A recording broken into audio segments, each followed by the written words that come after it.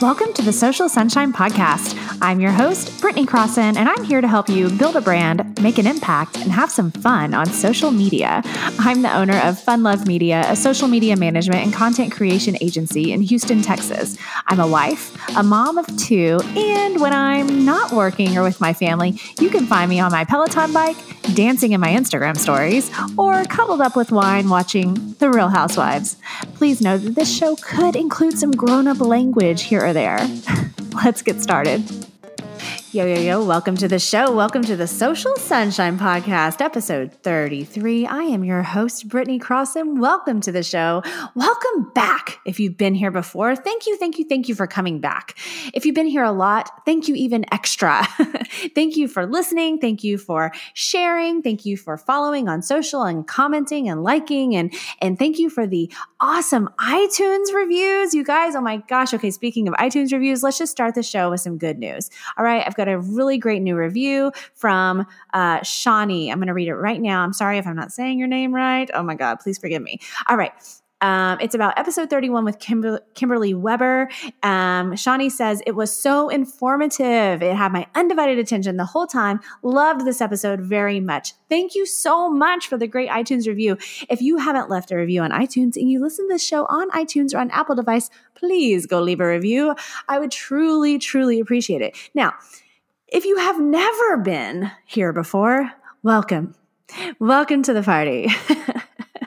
The Social Sunshine Podcast is here to help you build a brand, make an impact, and have some fun with social media.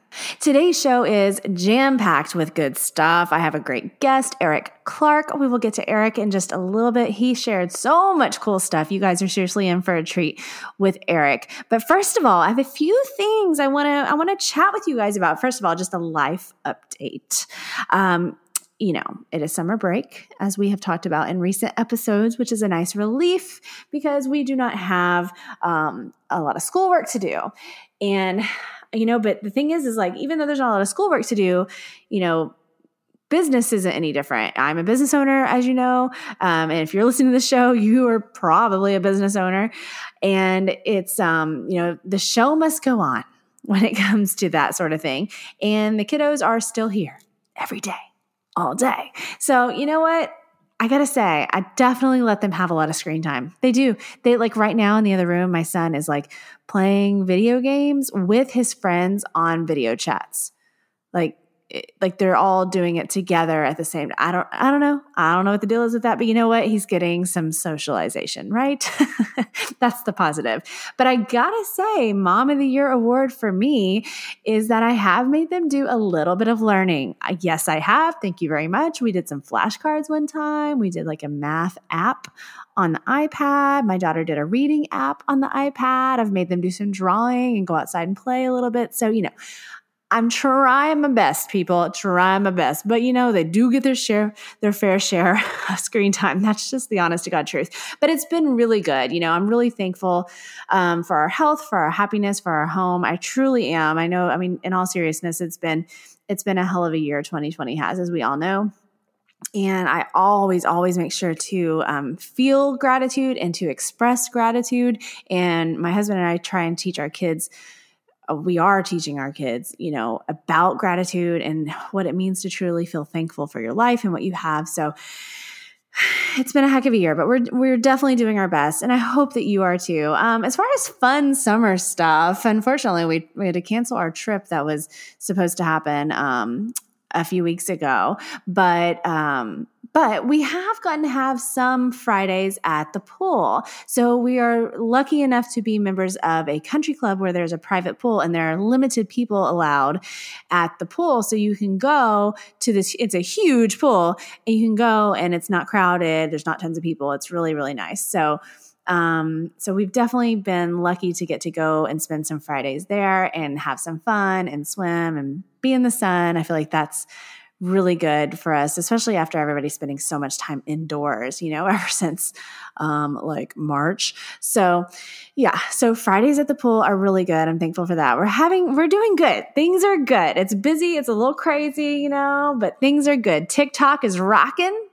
TikTok is rocking. It's super fun, you guys. If you haven't jumped on the TikTok train, if nothing else, to simply be an audience member and watch the madness, I highly recommend it. Look me up. Find me, Brittany Crossan, on TikTok. I'm having a great time there with my Peloton tread and bike dancing videos, my regular dancing videos, silly comedy stuff, whatever. It's just a really fun way to get out there on social media and entertain and inspire and interact with people. So I'm loving that.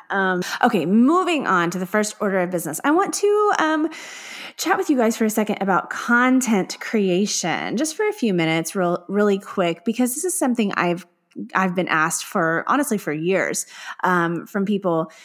A lot of business owners seem to struggle with content creation and having enough stuff to post on social media. I totally get it, because for a while that was a struggle for me as well. And I had to really get into a groove and get better at creating content and get a little bit more organized and know what I need and what I don't need and all that stuff. So my biggest tip when it comes to creating content to share online, to share on social media, is batching. All right. So what this means is that you would literally, you would actually pick a period of time where, for that period of time, all you're doing is creating some content, and you're just doing as much as you can in that time period. Okay. So for example, if photos are a big thing that you need for your social media and your online marketing for your business or brand, then you want to have like a photo shoot day or a photo shoot half day or 2 hours or whatever. I mean, really, even if it's just 2 hours, if you're prepared, hell, even if it's 1 hour, what am I talking about? You can get a shitload of pictures in 1 hour, right? So let me use this as an example, because it's a great example, because a lot of people do need pictures. So let's say I was going to batch some photos to use online. I would, of course, prepare myself, make sure that I look the way that I want to look. For me, that's a bit labor intensive. That means that I have to shower after my workout. It means I have to do my hair, do my makeup. Oh my God, it's so tiring just talking about it. But it's got to happen sometimes. So I would make myself look cute. So you do what you need to do to make yourself look the way you want to look. And I would make sure it was on a day where there's good sunlight, because you're going to want to have natural sunlight if you can for your photos. It always looks a little bit better, especially if you're not a professional photographer, which most of us are not. It's nice to have some natural light. So you want it to be a mostly sunny day, or just maybe like a little partly cloudy, so that you can actually set yourself up facing a window. So if you have a nice, lovely room in your home, or a couple of rooms in your home that you can use, that have some great windows in them, you want to face the window when you're taking the photos, so that natural light is shining onto you. You can obviously do this outdoors as well, and outdoor photos can look really, really beautiful too with the natural light, but you just want to make sure there's not a lot of harsh sunlight, creating shadows, making you squint, all that stuff. But anyway, you get it all set up. You're looking good. You're feeling good. You've got your smartphone. Maybe you have a little tripod or something. Maybe you don't, whatever. And you get yourself all set up, and you have I would say at least 3 different outfit changes, or just different shirts. And you just start going to town with the photos. And I bet you in 1 hour, you could get just tons and tons of photos in different rooms in your house when you're doing different things. Maybe you're with your computer. Maybe you have a different prop. Maybe you're with your kids, if that's kind of like your brand, whatever, and get a crap load of photos, and boom, look at that. You just did so much in an hour or 2, and you changed your shirt or your clothes a few times. So that way you kind of have some variety, and you can have photos for the next, you could use those for months, right? So that's just an example of how you can batch content creation. You can do the same thing for videos. You can do the same thing for writing. If you need to write things out, if you need to write blog posts, even just social media captions, if you need to record something with, audio, anything. So I just definitely recommend setting aside some time, because when you have the media portion of what you want to share. So what I mean by that is when you have the media, when you have the photos, when you have the videos, when you have the audio, when you have the written word, the graphics that you made on Canva, whatever, when you have all of that already done and saved in your phone, you're a step ahead. I mean, that's amazing to already have that on hand, right? So that's my biggest, I mean, I know it can sound overwhelming if you're not used to this sort of thing, but don't let it overwhelm you. Just set aside a little time, go for it, and batch out some freaking content. I hope that's helpful, you guys. Speaking of helpful, let me go ahead and announce that my course has reopened. Social Media Setup Fundamentals reopens Monday, June 22nd, 2020. So if you are listening to this episode on the day that it released, it's open today. This course is really, really great if you want to start using social media for business, or if you want kind of like a restart or some sort of help. Maybe you've been trying to use social media for your business, but it's not quite going the way that you wanted it to go, or you're having some sort of struggle, or you're confused, or you're just simply overwhelmed maybe. This is a really great fundamentals course, and it is not complicated. It is not difficult to understand, and you can get through the whole course in like 30 minutes for sure. It's basically by the end of the course, this is what you're going to know. By the end of the course, you are going to know what social media platform you should be on for you, what's best for you. Okay. You're going to know how to get a great profile picture. You're going to know how to create a really great cover image for the social media platforms that require that. And you're going to know what you should and should not put in your social media bios. It's going to go over all those basics so that you're set up really solid. So even if you're already on social media, but you're just not feeling sure about it, definitely grab this course. The coolest news out of this whole thing is that it's only $38. $38 damn dollars. That's it. There's no strings attached. Like there's no catch. It's $38. You get the course. You also get to be a member in the private Facebook group where for 3 weeks in a row, I'm going to do a live training every single week on each section of the course. So you're going to get 3 live trainings for 3 weeks from me. And that's going to be a way for you to kind of see me elaborate more on each section of the course and really explain it in more detail to you and talk it out. And also I will answer your questions. All of this is included for $38. All right. It's seriously a steal. So it's open. It's open now. It's going to be open for a limited time. So if you want to go ahead and grab that course, head to BrittanyCrossan.com/smallbizsocialschool. It's BrittanyCrossan.com/smallbizsocialschool. Okay, and one more thing to announce before we get to my interview with Eric Clark, and this is very exciting for me.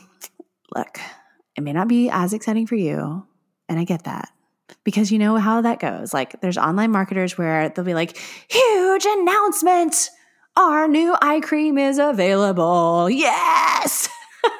And you're like, really? Was that a huge life-changing announcement? I don't think so.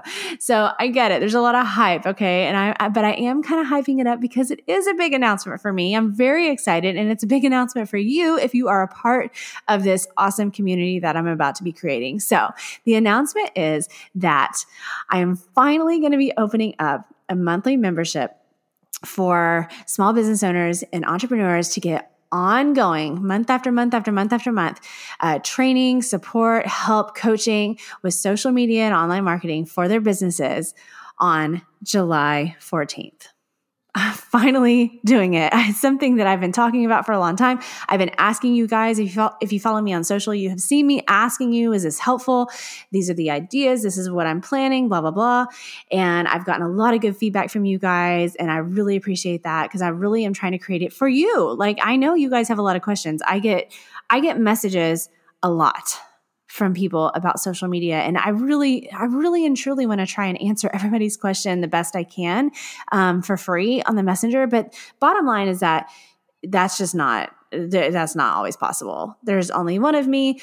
And in order to help more people and have fun with more people and have a little community of our own, this was really the best answer. I really enjoy working with my clients that I have, my one-on-one consulting clients, and also my full service, social media clients that I have. I have a few of those left.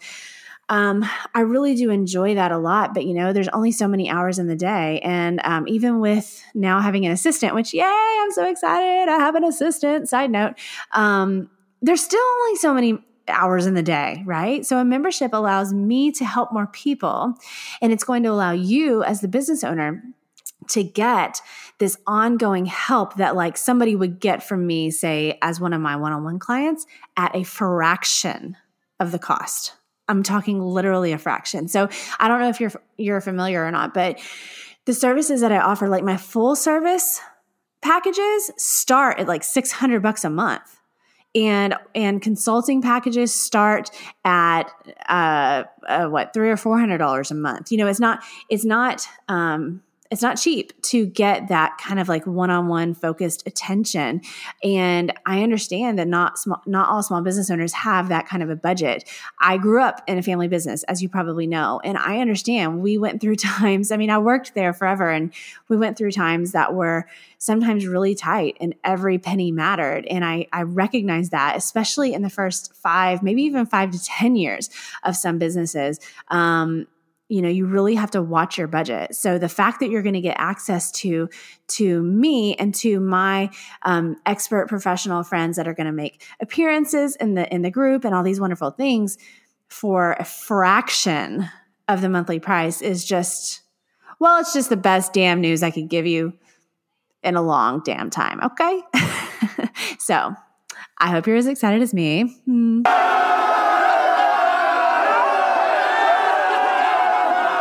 Oh my gosh. Thank you for the applause. I didn't realize you'd be so excited. Gosh.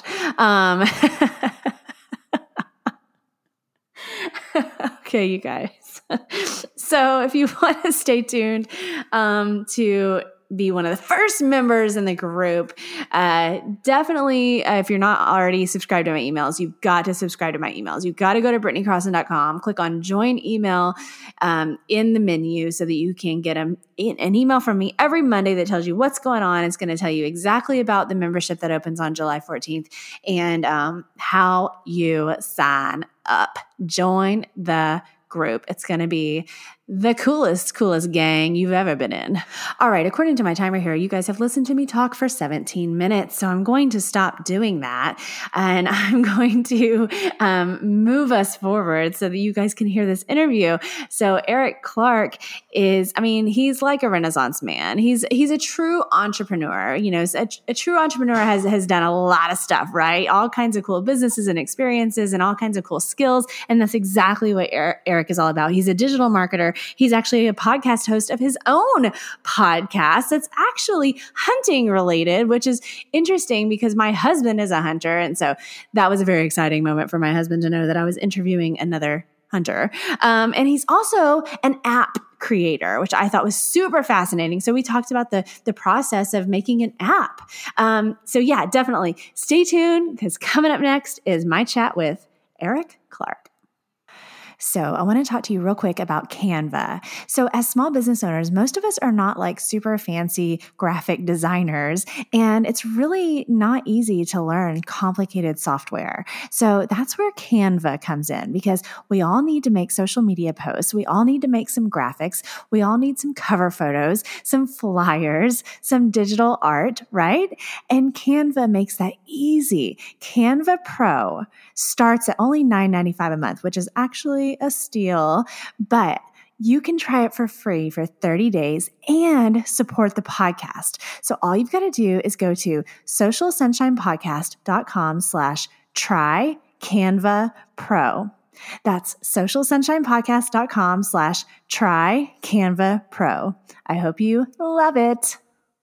Today's guest is a technology consultant, co-founder of Base Layer Media, and founder of Where to Hunt the podcast and Where to Hunt the app. He lives in Wisconsin with his wife, and he's a dad to a dog, 2 cats, and 2 children. And some fun facts about him. He was in the movie Akilah and the Bee. He jumped into a volcano. And not necessarily fun, but definitely interesting. He was homeless for a chunk of time when he was younger. Wow. Okay. Welcome to the show, Eric Clark. Hey, thanks so much. Happy to be here. Well, thank to be you. on this side of the conversation. So I'm excited. Right. Yes, you guys. So yeah, Eric has his own podcast. So he was kind of excited to just be able to be the guest and just chill and talk. So I'm happy to have you. And I know your time's valuable and I appreciate it. I do appreciate you being here so much.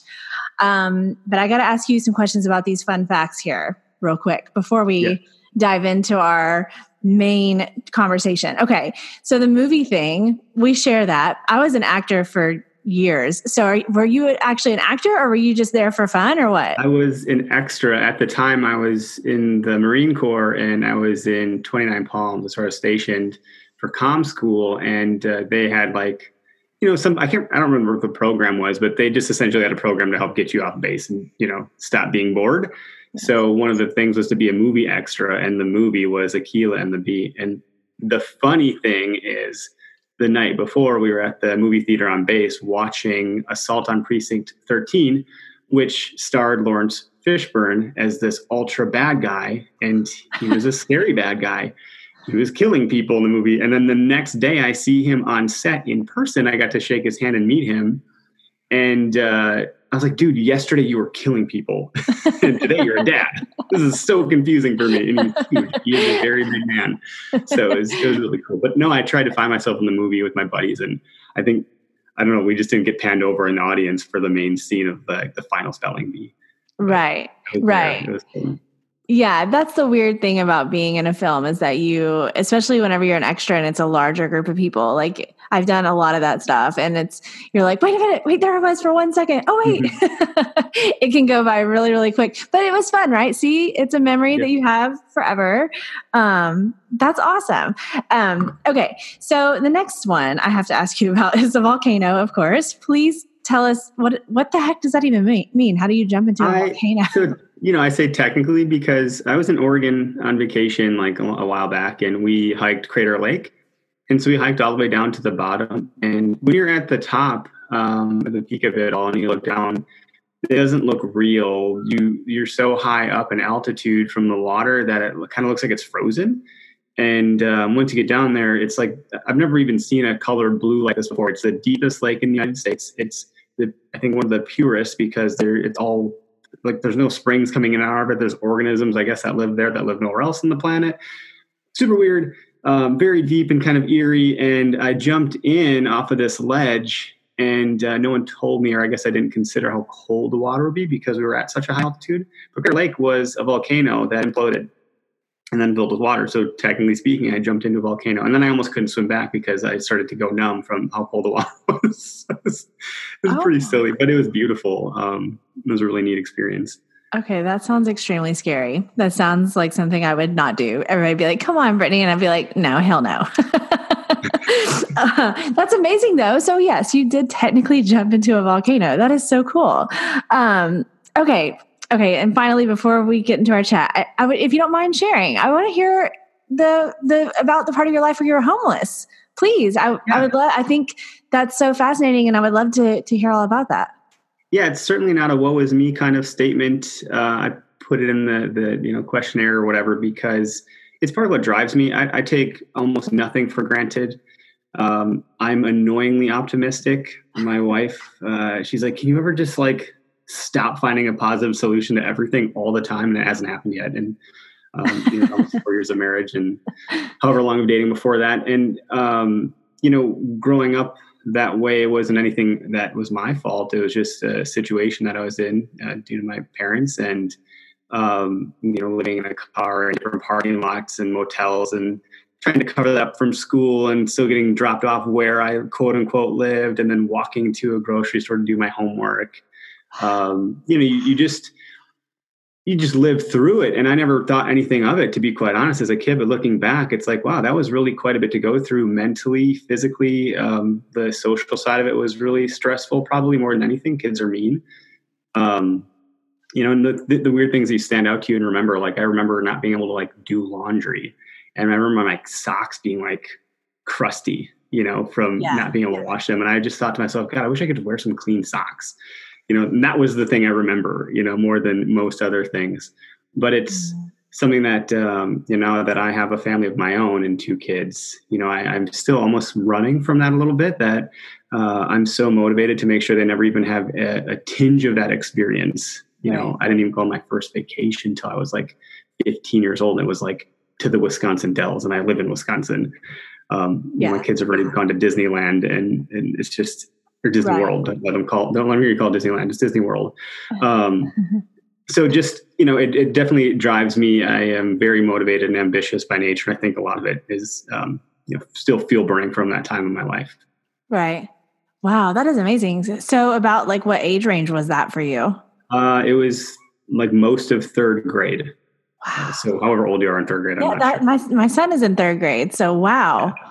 Oh my goodness gracious. And then I assume things gradually improved after that. Yeah, I don't know. Maybe at some point, finally, when I was like old enough to go out on my own, and I joined the Marines and I did all that. And then I went to school full time and I worked full time. And I just have this, drive that it's a gift and a curse. I can't stop. And I keep doing more stuff. And it's kind of weird how much I do these days. But I never thought I'd be the kind of person that would make a certain amount of money, that would even own a house, that would have a car that's over a certain year model make, and keep hitting these milestones and keep going, gosh, what else am I not thinking I'm capable of that I'm going to do? So it's neat. That is amazing. Wow. And I know you probably already know this, but it's so amazing that you are able to look at it like that and to let it drive you. And of course, break the cycle, or maybe not a cycle, but you know what I mean? Not repeat that or live in that way. And then of course, do better with your own family and all. That's what everyone should do. But unfortunately, that's not how it always goes. When somebody goes through. Mm-hmm. Yeah. So I think it's amazing that you've done that. Wow. I love that story. I hate that happened to you, but I love that story. Thank you so much. Okay. Okay. A little pivot. Let's get to some businessy stuff. So if you don't mind telling the listeners just in your own words, kind of about your professional journey, like what does it mean that you're a technology consultant? You also are in marketing. Just kind of give us an idea of what the heck you do. Yeah. When I got out of the Marines, I ended up taking a position for like some sort of company that I thought was a marketing company. I was applying when I was in Virginia for jobs back home, and I got discharged on a Friday, and I was home on Monday, and I started a new job on Monday with some marketing agency. And it wasn't a marketing agency, but I was too young and stupid to know any different. So it was like these guys would get product on consignment from companies like, I don't even know. It doesn't even matter. They had a little warehouse full of all of these weird products, and then they would put them in their cars and they would drive around selling them door to door to businesses, soliciting. And the goal would be to come back with an empty car and get cash in hand. And so I went along in this, and I thought, well, we're going to our first meeting with a client and we're going to talk about, I don't know what. And then I was like, wait, what is happening? And so I got stuck in that for like 3 months. But I remember the lessons I learned from that were like, get as many no's as you can, because it's a numbers game and eventually you'll get to your yes. So every time someone says no, just feel excited about that and then go on to the next one, and don't feel like it matters, because it doesn't. And so I got really comfortable with the word no. And it was like the first person that said yes, I was like, I have this card set and it's a great thing for family around Christmas. It's right around the corner. And they're like, I'll take one. I was like, what? What do you mean? And then I sold it and they gave me money. I was like, holy shit, I just sold something. I don't even understand what happened. I think I blacked out. And then I started having fun with it. I would walk into a place and like hand it to some person and then walk to the back and be like, look, the guy up there, I just talked to him. And he'd be like confused, showing it up in his hand, like what? And then I would be like, well, he got one. And then the second person that I talked to would buy it. And I go back to the first person. He had possession of it. So I learned what possession does for people and what social situations do to people. And then the second guy or the first guy would say, well, he bought one, so I'll buy this one that I now am holding that you gave to me when you walked in. And I would clear a whole room like that. That is absolutely amazing and crazy all together rolled up in one. So silly. And I would, empty my car and go back for more. And they're like, you need to run one of these offices. We're going to send you to Florida for training. I was like, look, don't waste your time. I quit. And they're like, what? I was like, I'm not going to do this. I'm not going to be the guy that's running a company of annoying people that are going to bother businesses. I'm going to go look for a big boy job. Thanks for teaching me everything about sales. So I did. And I interviewed for a web marketing company that was a PC company. Like they built custom built consumer computers. And in the interview, he said, tell me about your sales experience. And I said, well, I walked into a jewelry store and sold 2 boxes of binoculars once, because I found out through conversation that the guy ran some sort of hunting club thing for whatever it was at the time. This is a long time ago. It was like 2008 or something, 2007, 8. And he's like, if you can sell binoculars to a jewelry store owner, you can sell computers and websites. So you can start next week. That's impressive that you thought to say that, that you've done that to get that job. That's so cool. It was cool. It's like, you'll make $100,000 here. I'm like, wow, $100,000. Like I was like making probably 20 or 30K a year back then, I was like some stupid kid. Yeah. And so I did really well learning those ropes. I learned, it was all about the bottom line and profitability, and nothing mattered unless our clients made money. All of the fluff of numbers and marketing and validating this and the other thing, it was jettisoned. Like, you need to make our clients make money, and however you can figure that out, do that. So we sold a lot of SEO, and it was very effective. We were super successful at that, and people would increase their budget and increase their budget and increase their budget. And as a result, I made a percentage. I was 100% commission. I made, at the time, 21% of gross profit, and I set my margins, and I spent all that money traveling and drinking and being, a young man. And it was, hindsight's 2020. I should have banked a lot of that. I'd be in a much stronger position now. But did you have fun? It was hard. It was stressful, though. I didn't eat unless I killed, so to speak. And but what I fell in love with was talking to business owners. I would talk to 3 to 5 different business owners a day, and I would learn about their business, their unique situation.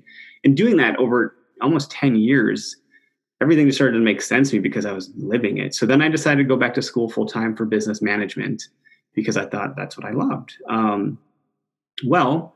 I discovered that I am not capable of statistics, economics, accounting. It just is not how my brain is wired. So I've never tried so hard something and failed so miserably. So I shifted to a communications major, and then I went on to get my degree in graphic design. I was a team lead for web design projects, and I engaged with graphic designers a lot. So I wanted to take the Marine Corps model of leading from the front and learn what it was I was asking these people to do all the time. So I wasn't being such a dick to them and like really understanding that, oh, you're not just clicking a mouse a couple of times to get to this. Here's a process. Here's how you actually do it. This is what it takes. And I could guide them and have a better result and be a better conduit between customer and, programmer and developer and designer. And through that, I fell in love with graphic design and branding for logos. I am still doing logo design by referral only. It's something that I just enjoy doing. I love bringing people's ideas to life. And so that's kind of how I got into that whole business community world. And then, doing sales for a marketing company. We also sold a lot of radio and did a lot of branding for taglines and logos. And so I just soaked it all up. I learned everything mostly through osmosis, short of the little bit I learned from going to school for graphic design. Right. Okay, cool. Wow.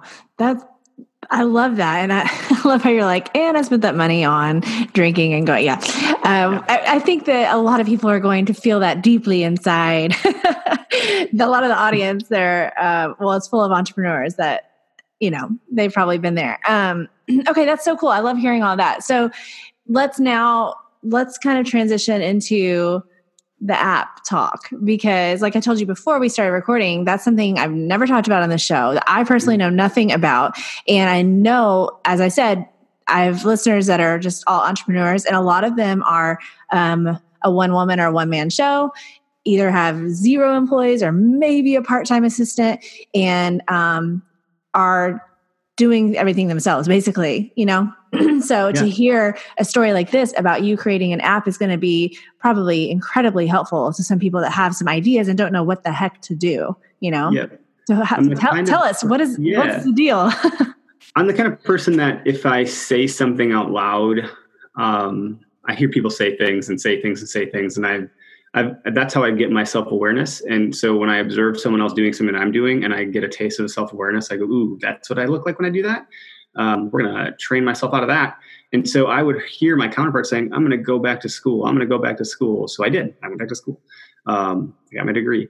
And then I heard people say, I'm going to start this business. I'm going to start this business. And then they just would keep saying it, never do it. And so then I said out loud once, I'm going to build an app for this idea that I have. And then I realized I said it out loud. Shit, I'm going to have to do this now because I'm not the kind of person that says shit and then doesn't do it. Right. So I stepped in it, and then I had to take the next step through the muck that I put myself through. And I had an idea for an app because I'm a whitetail hunter. I'm super addicted to it. I'm a car driver because I'm always looking at fields for deer. It's Oh my the God, that's weirdest my thing. You actually life with can't my even help it. husband. Yes, I understand the deer. It's like, look at the road. I'm like, I got it. I know where the road is. It's not going anywhere. But the deer are out there. I need to see them. Everybody, let's clarify. A whitetail hunter. A whitetail is a type of deer. They may not know. yeah, deer, and that's it. Like I hunt whitetail, and that's like a huge part of my life. I was trying to find public land to access and hunt in my neck of the woods without having to drive very far for it. And so I created a Facebook group, and overnight seemingly got to 10,000 followers. And then I thought, I would do all this scouting and all this work after like conversing with these people on where to go, and I would get there, and inevitably I'd run into another hunter. And back then, and even still now, people just flash their light at you, say, "Stay away, I'm here." Kind of like a beacon to say, keep moving. It's already occupied. Or I would be the person doing the flashlight saying, "Get away, I'm already here." And it happens a lot. And so I thought there's got to be a different way to do this. We all have phones now. It's not so uncommon for people to bring a smartphone to the woods. At one time it was. It was kind of like, why would I do that? That's changed, obviously. And when I thought about how I was going to go about doing this, I reached out to companies unknowingly in Silicon Valley, because when I would Google app development, that's what came up. And so I talked to some of these companies, and they're like, yeah, it's going to be $150,000. I'm like, well, that's not possible. There's got to be another way. And because I was a project manager, I just got so used to hearing things that were hurdles, and I would always have to find a way through. It just didn't matter. I always had to find a way through. So then I was like, okay, that's not going to work. So I said, can you refer me to anybody that maybe takes on smaller projects? And then I got referred to a company in Chicago, and I eventually found someone that could do it for $10,000. And I was about to pull the trigger with them until I had a conversation with someone that said, have you heard of this website called Elance, which is now Upwork? I said, no, what's that? And he said, well, if you put out a request for proposal, then you're going to get responses back from people from other countries that do this work, and it could be really affordable, but you'd have to see. So I Googled NDA and made my own version of an NDA that's probably got, a million holes in it. It probably couldn't hold any water. And I put out what I was looking for, and I got 40 responses back from people from around the globe. I vetted most of them. The one I chose had a developer in or a contact in California, but he had a team in India, and their going rate then was $9 per hour. So the same thing that I was told would cost me 150 grand was going to cost me $5 for iOS and Android. So even the 10K then, which would have been all of my savings at the time, I was like, well, this gives me 5,000 to play with, so I can market it. Right. So, okay, let's do it. So I did it. They created an MVP for me, which stands for minimum viable product. And I put that in front of my 10,000 Facebook followers.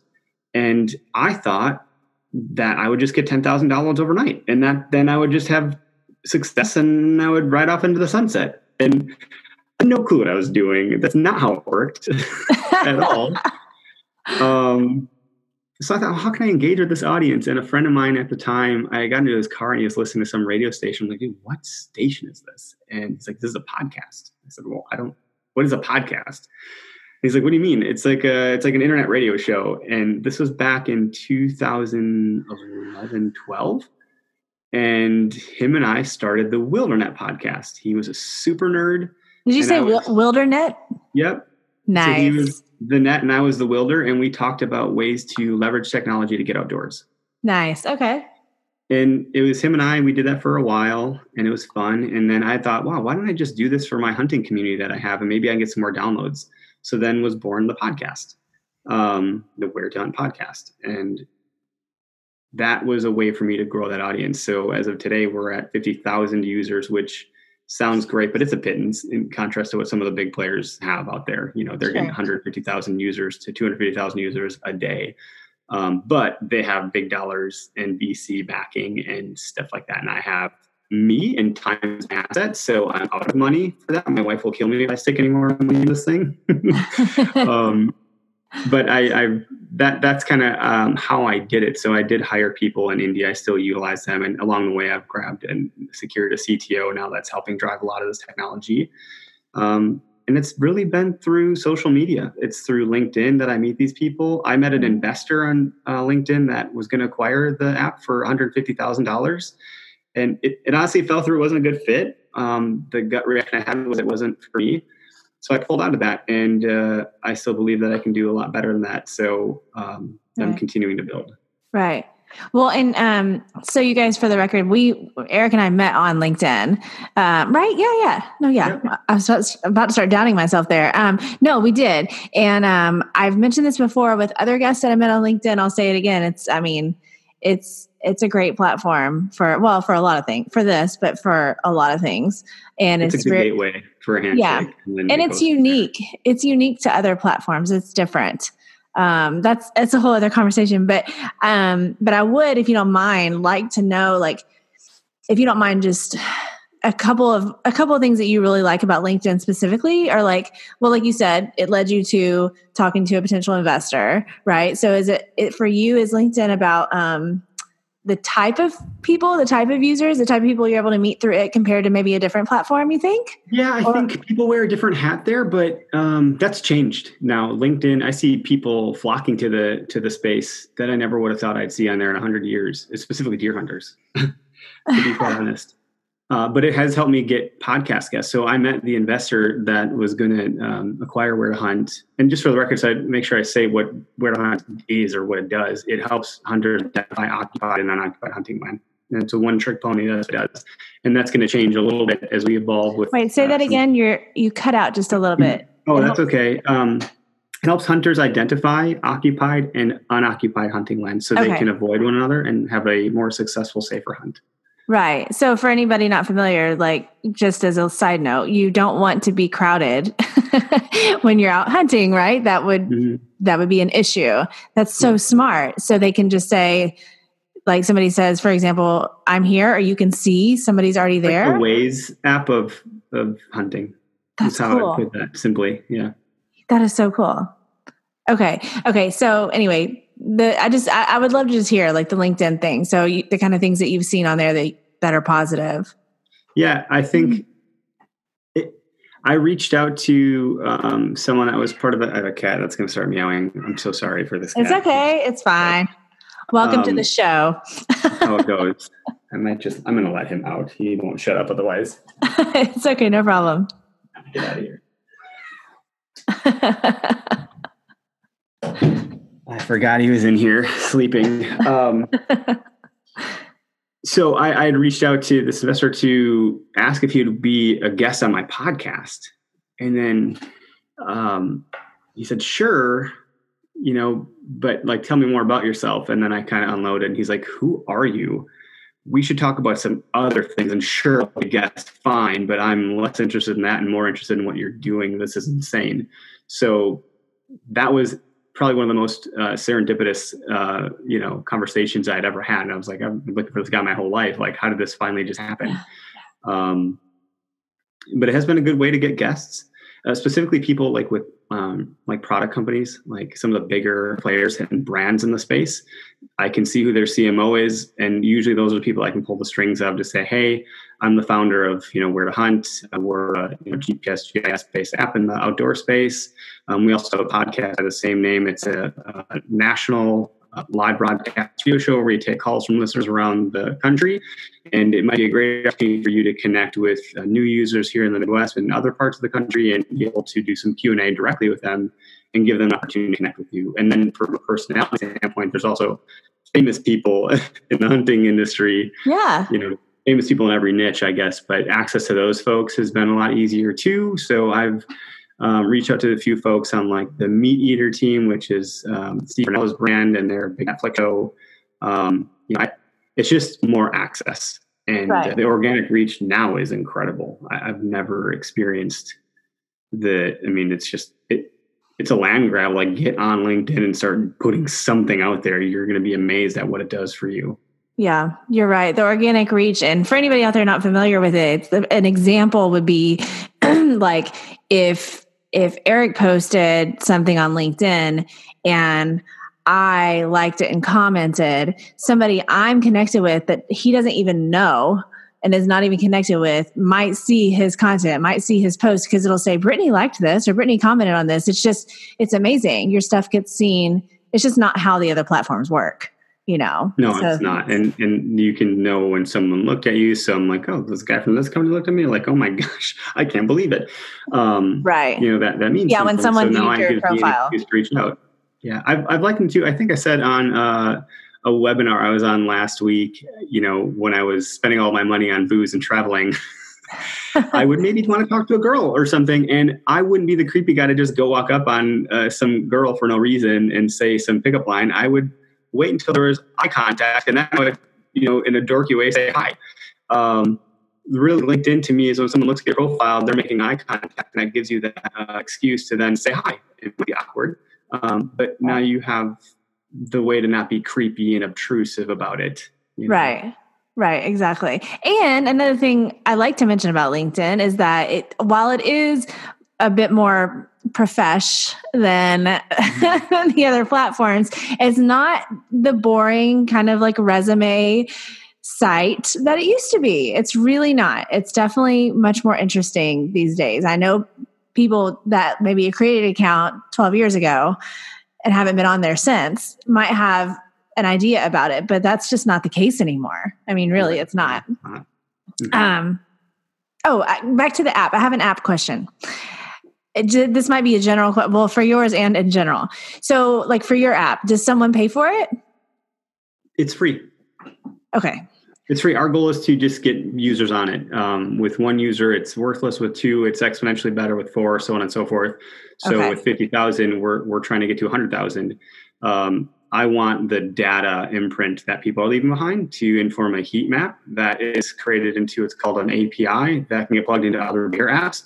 I'm trying to create, I guess a quote that I fell in love with at some point was create roads, not cars.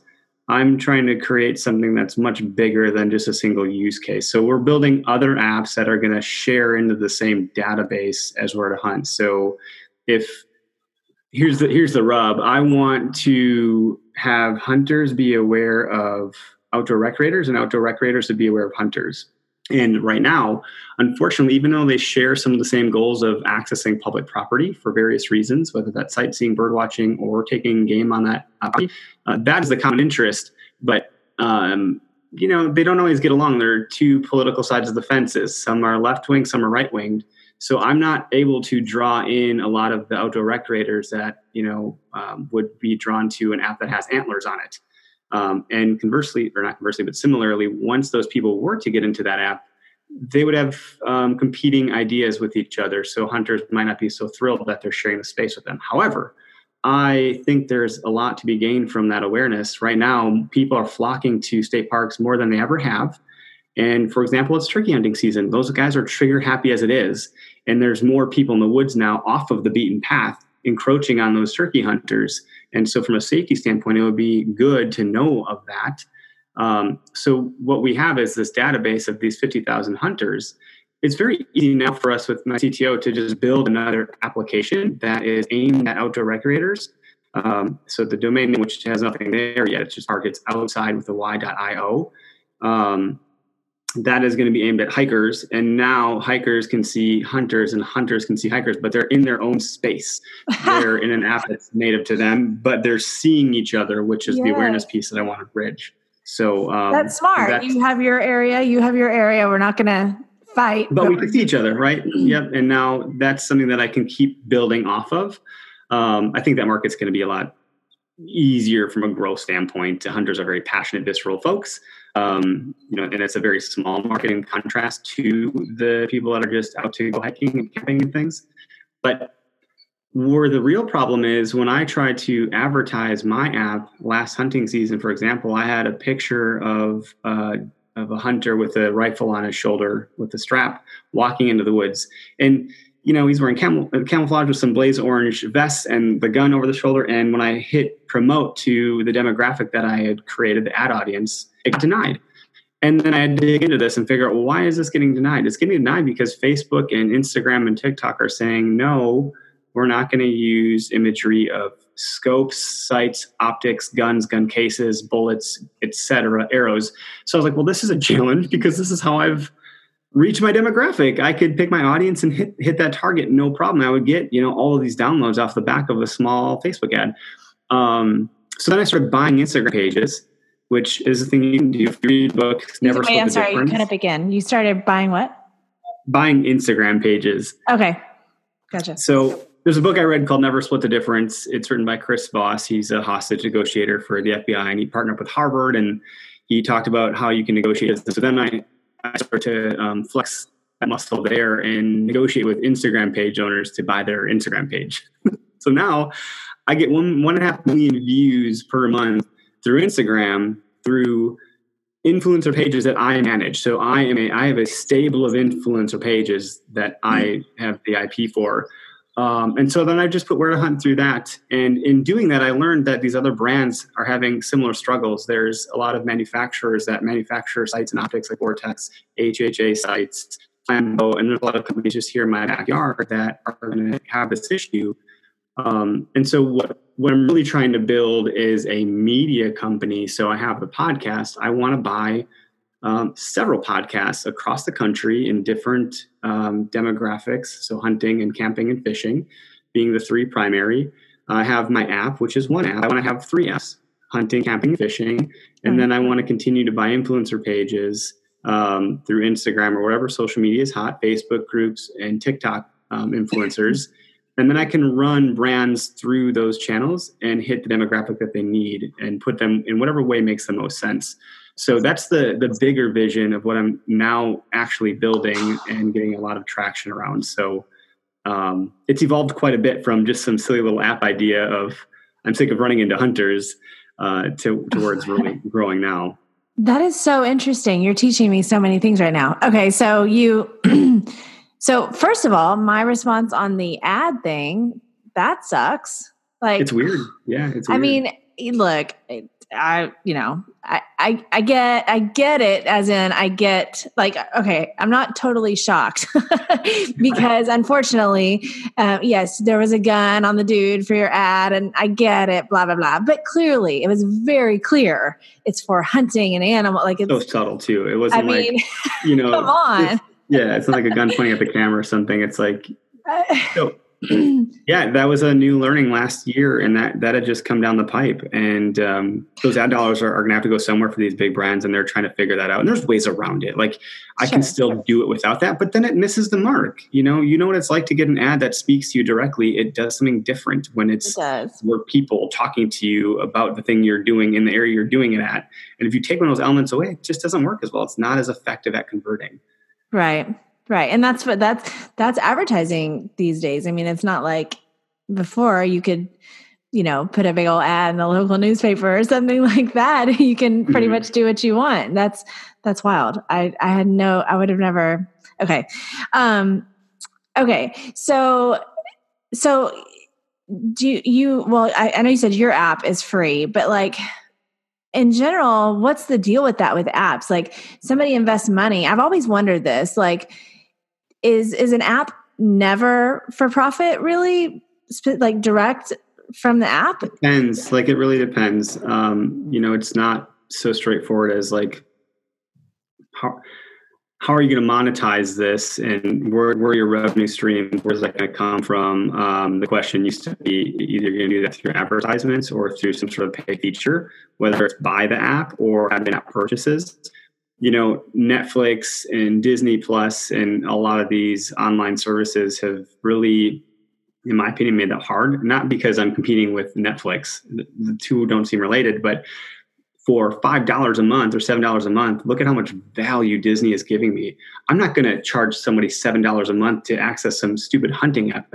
They're going to have some huge expectation of what I'm delivering. So that's not real. I have to think really long and hard about how I'm going to add significant value to them. And apps are really only come in 2 forms: utility and entertainment or escapism. So if I open up the home screen of anybody's phone, I'm going to get a good sense of who that person is. Just by looking at the apps that are on their homepage. And are they either A, organized in folders or not? So there's one thing I can learn about that person. And the other is, what are the apps? What are they into? Is it a golf app? Is it, maps? Is it fishing and hunting prediction apps? Is it games? Escapism, right? So it's thinking about what you're serving that audience, and then how can you tie revenue around that. So then on the revenue side, for me, we're meeting people where they are, or at least that's what we're building now. So I will know, and I do know how far someone has hiked, what elevation, what the temperature was, what species they were hunting. And now I can start to think of, if you've ever ran with the Nike Plus app, it'll say, congratulations on your farthest run, your quickest run, the run on the hottest or coldest day. I'm going to do the same exact thing and give badges of honor to those people that are doing these things. And as a result, I can now deliver an ad that has a higher chance of converting, because if I know they hiked 3 miles, maybe they should get a new pair of boots or socks. Or if they were sweaty or cold, they might want to get some different underlayers, like 15% off of Under Armour. Right. And so there's my revenue model that makes sense for the brands, because they're struggling to hit their demographic on social, potentially to this audience that I have. And now I just made it more interesting. It's not even a passive ad. It's like, you did this activity, here's a reward, money saved on this particular product. And it just connected the dots. So data from other people in the industry tell me that's a 40% click-through rate that I can see on an ad like that, because they're doing similar things. Not so similar, that's the same thing, but there's a lot of apps doing that type of thing right now. So that revenue isn't coming from the user, that's coming from the business. Right. Okay, cool. That's cool. That's good to know. I've always wondered that, about just from that perspective of an app. Again, like I said, I know nothing about this. Before I let you go, I want to make sure that I give you a chance to just kind of speak on this to someone that's listening that might be interested in, or is interested in creating an app, or has a great idea. I mean, do you have any warnings or any top tips or any, anything that really stands out that would be truly valuable to somebody? Yeah. Audit your audience, interview people. If you have an idea, interview people. I listen to the How I Built This podcast and the Masters of Scale podcast quite a bit. And I remember the interview, I forget the gal's name, but the gal that started Stitch Fix, which is the online clothing, custom tailored clothes that are delivered to your door with unique styling, etc.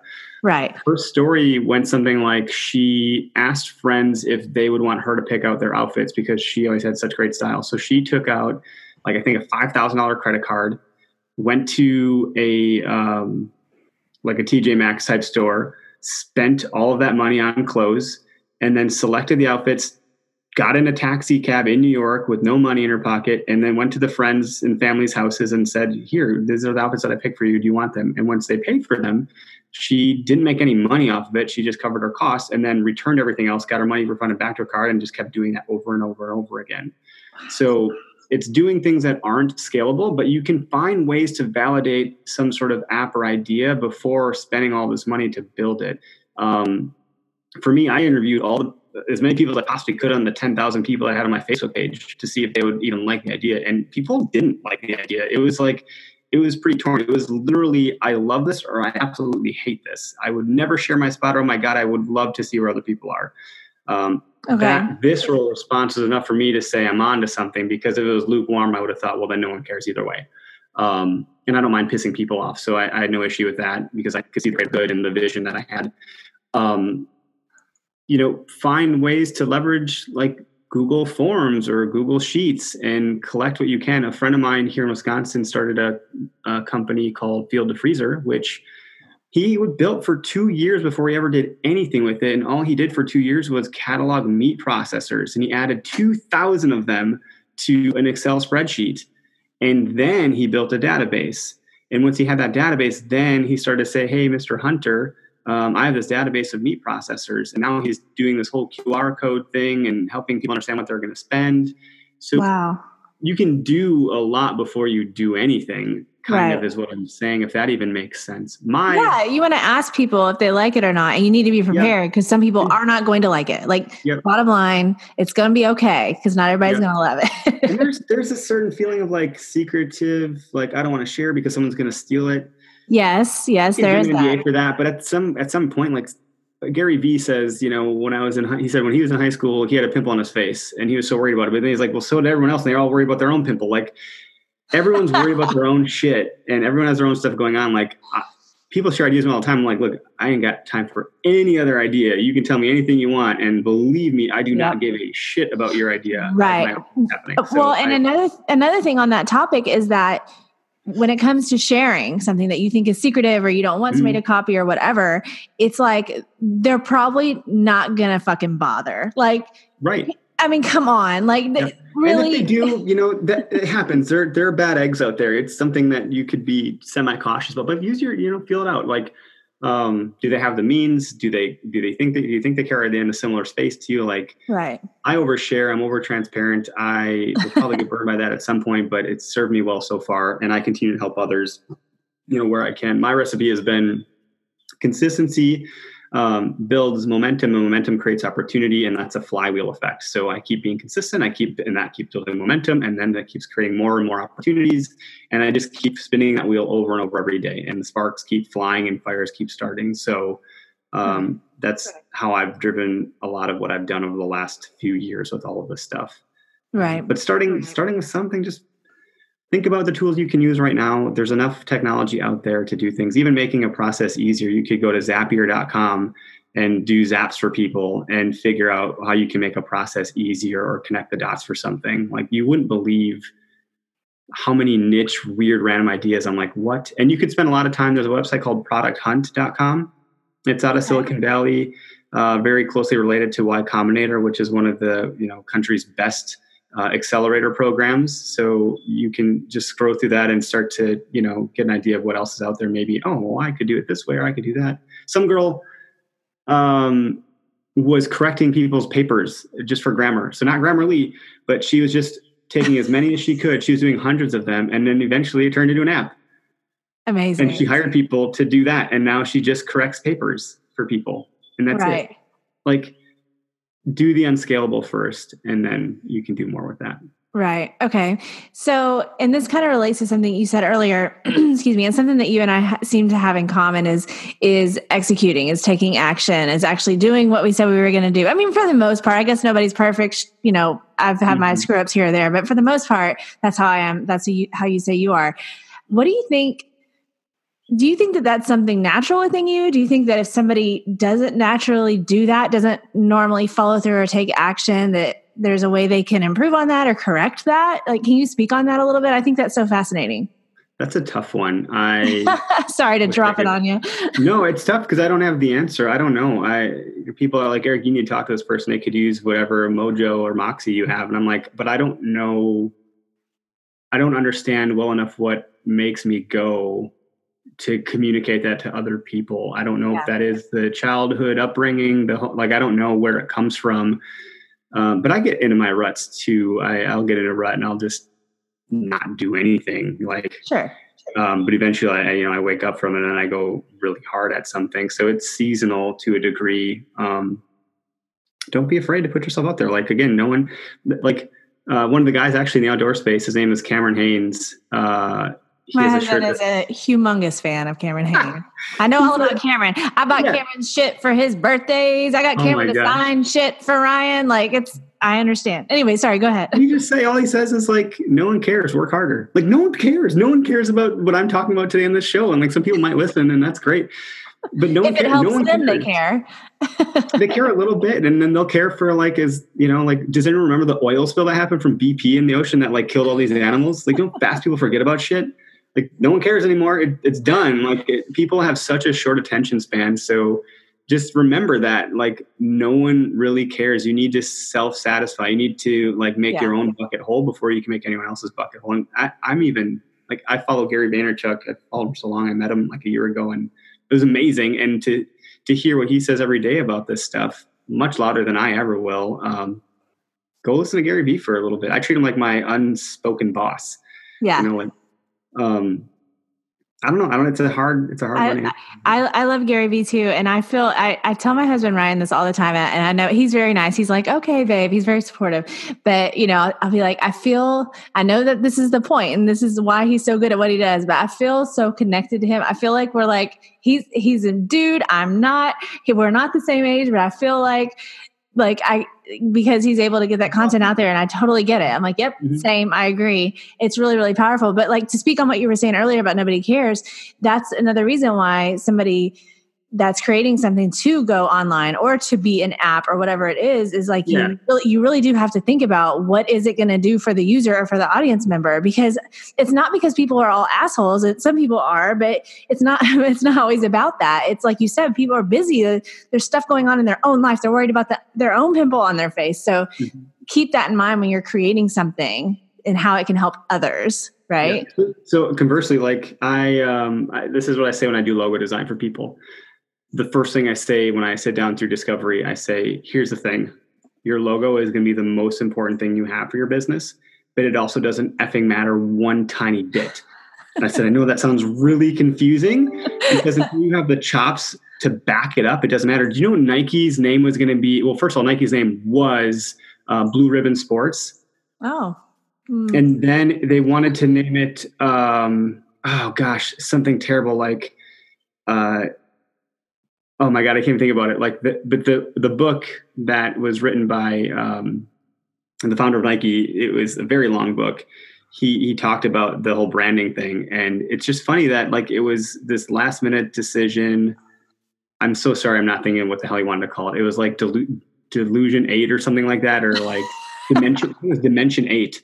Oh no! and he's like, yeah, I want to call it Dimension 8. He's like, really, no one thinks it's a good idea, and they eventually had a couple other names too. It's all animal names like cheetah and weird shit like that. And it doesn't matter until it matters. Right. Yeah. So I think people don't care at all. And I say, no one cares, work harder, but the people that do care will care. Anytime I stop producing my podcast, which is never anymore, I'm so consistent with it. But when I would stop every now and again, periodically back in the day, I would get people messaging me like, dude, what happened to the podcast? I'm like, what? I didn't know anyone was listening. I didn't know anyone cared. I just assumed no one cared. And then it turns out that people do care. So don't let someone caring stop you, because the people that do care need you. So whatever it is you're going to go do, try to find a way to go do that. Right. Okay. I think that's a good place to stop. Thank you. I love everything we talked about. I learned a lot. I know the listeners learned a lot. I would love, before we go, for you to tell everybody where they can find you if they want to get connected with you on social media, or to go to your website, of course, to get the app, all that stuff. Can you plug away? Yeah. I would say wheretohuntapp.com is where you're going to find everything about the app that I talked about. Also, the podcast lives there. For the base layer media stuff, that's really the graphic design shop and some of the media things that I'm putting people through for like some of the brands through the pages that I own and things like that. That's the parent of that. My day job is Swick Tech, which is Swick Technologies out of New Berlin, Wisconsin. So we do IT consulting and support for businesses. We act as IT as a service, so to speak, or like we'll be your IT department. That's my day job. So have to plug that one for sure. Good people, good company, great leadership. And connect with me on LinkedIn. I would love to chat with anybody. I've been doing weekly coffee and chit chats. So I'd love to continue doing that even through, if we come out of the emergence of Corona. I'm happy to continue to talk to folks. Okay, great. So look him up on LinkedIn, you guys. All right, Eric, that's it. Thank you so much for being here. I appreciate it a lot. Yeah, thank you very much. All right. Thank you so much again to Eric Clark for chatting with me and taking the time. I know everybody's time is so valuable, including yours, Eric. So thanks again. I really appreciate it. You guys, I hope you loved that chat with Eric. He had so much cool stuff to say. I love it whenever he had to get his cat out of the room. I mean, hey, this is real life, right? We got pets and kids all up in our houses all the time.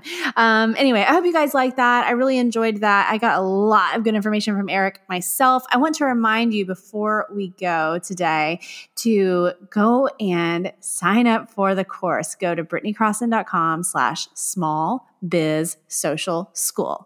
Okay, BrittanyCrossan.com/smallbizsocialschool. And I will also have the link in the show notes, and you can find the link in my bio on Instagram and Facebook and all of the places, right? So go grab the course. It's only $38 and it will only be open for a limited time. And don't forget, that the membership is coming, because you guys were so excited. I heard all that applause earlier that the membership is opening on July 14th. You guys, how freaking cool is that? We're going to have a really great time in that group. Definitely do it. Be in the in crowd. Join the membership. So stay tuned for details on how you can join. As for me, I need to go. I got to go now, you guys. I've got more work to do. I've got children to take care of. I have wine to drink. It's the life. I'm living the life and I'm loving it. And I'm so thankful for you guys. Thanks for listening. Thanks for coming back again and again. Find me on social media, Brittany Crosson, BritneyCrosson. Find me on Instagram. Find me on Facebook. Be my friend. Follow me. Follow Brittany Crosson, social media consultant, my page on Facebook. But also, send me a friend request. Send me a message. I would love to be your Facebook friend. And definitely find me on TikTok, where I'm rocking and rolling all the time, whether it's on a treadmill or not, having a great time on TikTok, you guys. That's it. Thanks for listening to the show today, you guys. I'll talk to you later. Thanks for listening to today's show, y'all. For more information about the podcast, go to socialsunshinepodcast.com and follow us on Instagram, Facebook, and Twitter, and subscribe to the Social Sunshine Podcast YouTube channel. For more information about me, go to BritneyCrosson.com and connect with me on Instagram, Facebook, Twitter, LinkedIn, YouTube, and TikTok. The Social Sunshine Podcast is a Fun Love Media production. funlovemedia.com. Bye.